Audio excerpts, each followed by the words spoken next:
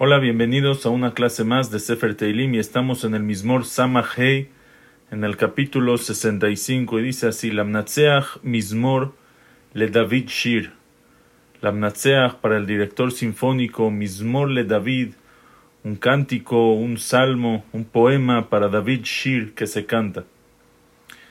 En este Mizmor explican los Mefarshim que fue dicho hay varias explicaciones. El Radak explica que es una canción del pueblo de Israel en el Galut, en el exilio, pero el Malbim y también el Eben Ezra dicen que este Mizmor lo dijo David después de un tiempo que hubo sequía en Eretz Israel.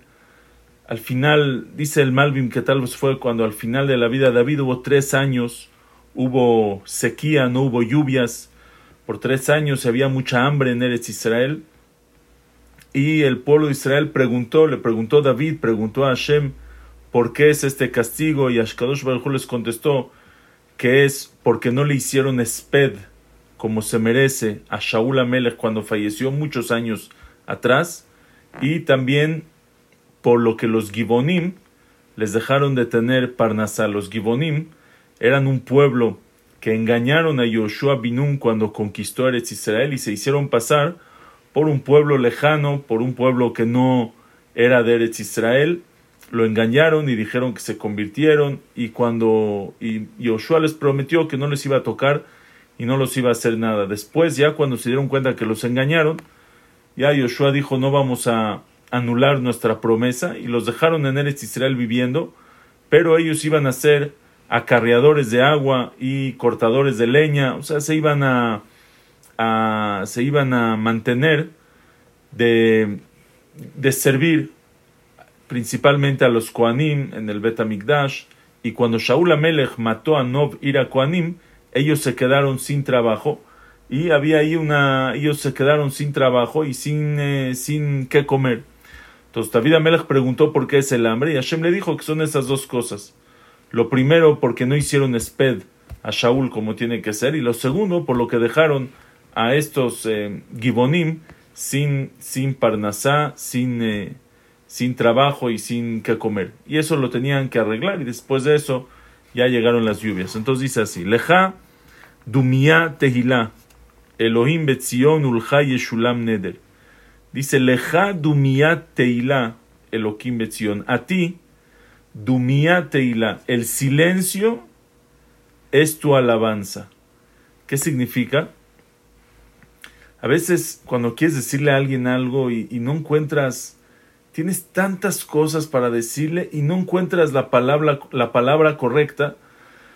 Con Akadosh Baruj Hu es inmenso, es impresionante. Le queremos decir tantas cosas, alabarlos de tantas maneras, pero no sabemos ni con qué empezar. Decimos: ¿sabes qué, Hashem? No sé qué decirte. Y uno se queda callado. Ese silencio, Tehilá, Leja Dumia, a ti el silencio, Tehilá es la alabanza, porque hay tantas cosas para decirle a Hashem que no sabemos ni qué decir. Ulja Yeshulam Neder. Entonces dice: Leja Dumia Tehilá Elohim Betzion, Hashem que está en Zion, Jerusalén, Ulja Yeshulam Neder, y a ti Yeshulam Neder, se te paga la promesa. Una persona que está, lo halen en un sufrimiento, hace una promesa. Ahora, ¿qué significa Ulja Yeshulam Neder? A ti se te paga la promesa. Dice el Malvin, una persona que te da una promesa, una persona que promete algo por si algo pasa o no pasa, o por si alguien le va a dar algo. Por ejemplo, le digo a mi hijo: si te portas bien te voy a dar un dulce. No siempre se va a pagar la promesa, no siempre le voy a dar el dulce. Depende si se portó bien o no se portó bien. Pero cuando nosotros le hacemos promesas a Hashem, si me salvas voy a dar tzedakah, voy a decir mejor tefilá, etcétera, ya lo podemos pagar de una vez, porque seguro Hashem te contesta. Hashem siempre contesta. Entonces, Leja Yeshulam Neder, seguro luego te podemos pagar el Neder, la promesa que hicimos. Shomea tefilá, adeja kol basar yavo. Hashem, tú eres Shomea tefilá, el que escucha la tefilá. Adeja, hacia ti, kol basar yavo, todas las personas van a venir a pedir. También los goyim, todo el mundo viene a pedirte. Dice el Malvim, Shomea tefilá, un rey grande, si tú le quieres pedir algo, no llegas directo con el rey. llegas con los ministros, con la gente más cercana que puedes llegar, pero es muy difícil llegar al rey. Solo algunas personas llegan al rey. Con Akadosh Baruj Hu no es así. Shomea tefilá. Hashem escucha la tefilá de todos. Adeja kol basar yabo. A ti todas las personas llegan. No solamente algunos, sino kol basar yabo. Dice el Midrash que cuando vienen unas personas le van a pedir algo al rey, y vienen 2, 3 personas, muchas personas, y empiezan todos a hablar, ¿a cuántos puede escuchar el rey? A 1, a 2, a 3 a la vez, a 4, no puede escuchar a todos. Con Akadosh Baruj Hu nos juntamos todos. Rosh Hashanah, estaba lleno el Knis. Yom Kippur se llena el Knis, Baruch Hashem. Todos pidiendo, y Hashem escucha a todos. Adeja kol basar yabo. Hacia ti todo el mundo, todas las personas llegan a pedir y tú los escuchas. Ahora, ¿cuál fue la tefilá de ellos que dijeron cuando querían lluvia? Divrei avonot gavru meni. Dice Hashem, divrei avonot, los pecados. El tema de los pecados, gavru meni. Ya se fortalecieron más que yo. No puedo, Hashem. La Gemara dice que el Yetzer Hara es muy fuerte, es más fuerte que la persona. Hashem, tantos averot, tantos pecados tengo, son más fuertes que yo. Ya no puedo, necesito de tu ayuda. Peshaenu atate japerem, nuestras fechorías, nuestros pecados, tú perdónalos. Hashem, perdónanos nuestros pecados. Ashre tivhar utkarev, bienaventurado el que tú escojas utkarev y lo acerques, ishkon hatzereja, y que habite en tus patios, en tus casas, que esté cerca de Akadosh Baruj Hu. Es bienaventurado esa persona. Entonces te pedimos, Hashem, queremos que perdones nuestros pecados y nos acerques hacia ti, y entonces nisbe'a betuv beteja kedosh ejaleja, nos vamos a saciar betuv beteja, de lo bueno, de la bondad de tu casa, kedosh ejaleja, y nos vamos a saciar de la santidad de tu palacio. Noraot betzedek ta'anenu. Dice Noraot, cosas fuertes, cosas, Noraot, temerosidades, betzedek ta'anenu, con justicia nos contestaste. Cuando preguntamos por qué es la falta de lluvia, por qué es la sequía, nos contestaste Noraot, cosas temerosas, nos dijiste que es por los pecados, que hay que arreglarlo. Betzedek ta'anenu, pero lo hiciste con justicia. Elohei ishenu, había justicia, había que hacer justicia con los gibonim, aunque sea que ellos no eran personas buenas y nos engañaron. Pero no los puedes dejar sin trabajo y sin parnasá si ya hubo una promesa. Y lo otro que no, el Benhamu la javeró, Shaul era el rey del pueblo Israel, ¿cómo no le hicieron esped? Como tiene que ser, porque había muerto en la guerra y no fue el momento. Después, que encuentren el momento para hacerlo. Entonces dice, Noraot betzedek ta'anenu Elohei ishenu, el Dios de nuestra salvación, Mivtach kol katz ve'eretz ve'yam rejokim, la seguridad, Hashem es la seguridad, es que se siente seguro, kol katz ve'eretz, todos los que habitan en todos los puntos cardinales, ve'yam rejokim, y en el mar, a lo lejos. Pero aquí también se refiere, Mivtach kol katz ve'eretz, una vez la Gemara dice que cuando escucharon en todo el mundo que Akadosh Baruj Hu castigó al pueblo de Israel por el tema de Shaul y de los Gibonim, vieron cómo la justicia, cómo es importante para Akadosh Baruj Hu ser justo, ser derecho, hacer las cosas como tiene que ser.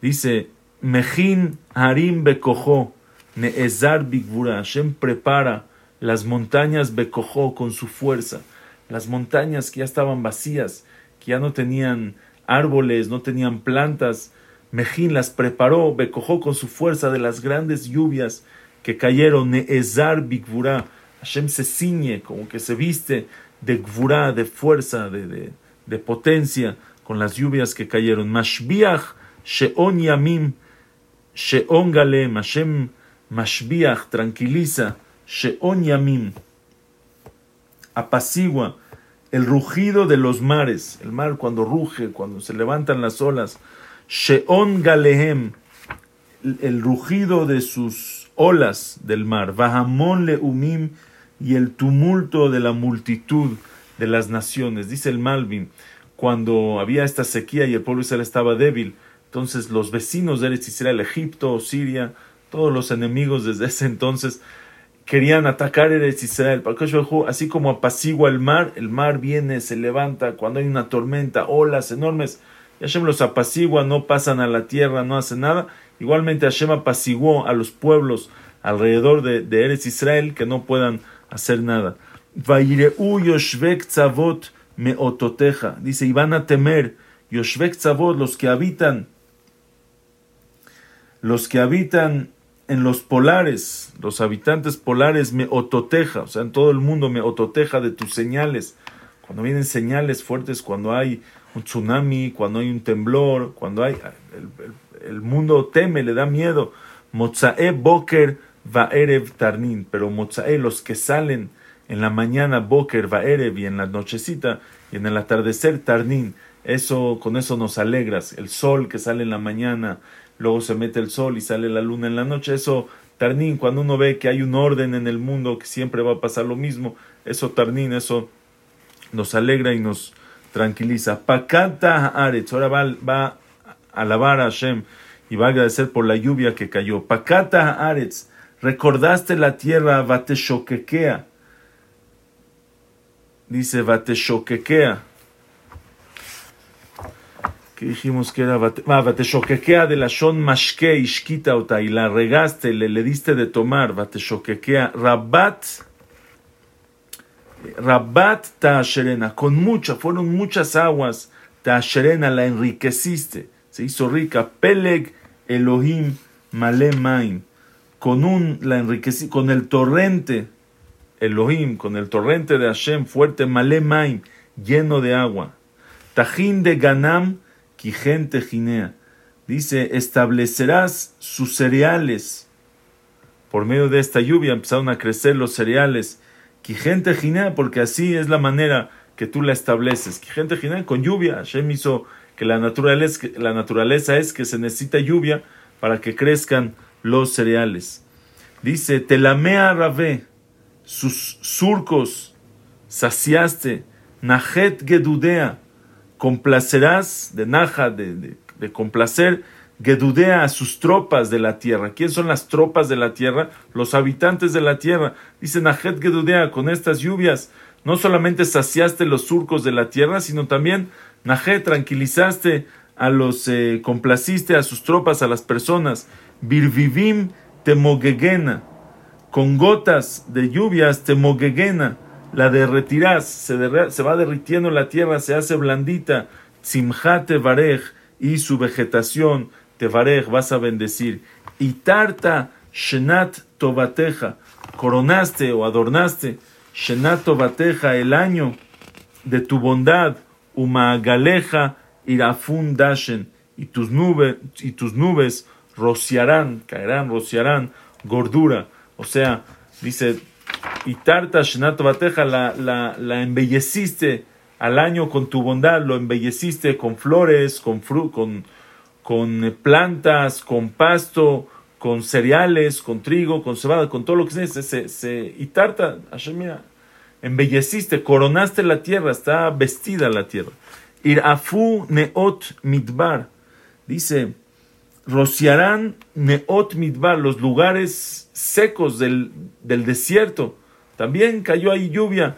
Vegil gvaot tajgorna, vegil y alegría, gil, regocijo, gvaot tajgorna, las colinas se van a ceñir. O sea, las colinas se visten de alegría, de felicidad, ver toda la colina crecida con plantas, con flores, con cosecha, con todo. Lavshu karim hatzon, no solamente eso, ya los animales ya tienen que comer. Entonces, lavshu karim, vistieron gordura, hatzon, se vistieron lavshu, se vistieron, o sea, engordaron, karim hatzon, los borregos del ganado ovino. Va'amakim, porque ya tenían que comer, estaban gorditos. Va'amakim yatfu bar, y los valles se envolvieron, se llenaron, no había lugar vacío, bar, de comida, de alimentos. Itroau af yashiru, dice Itroau, es de teruá, van a hacer ruido, van a alegrarse las personas. Af yashiru, también cantarán con la bondad que hiciste en mandar estas lluvias a Eretz Israel. Hasta luego.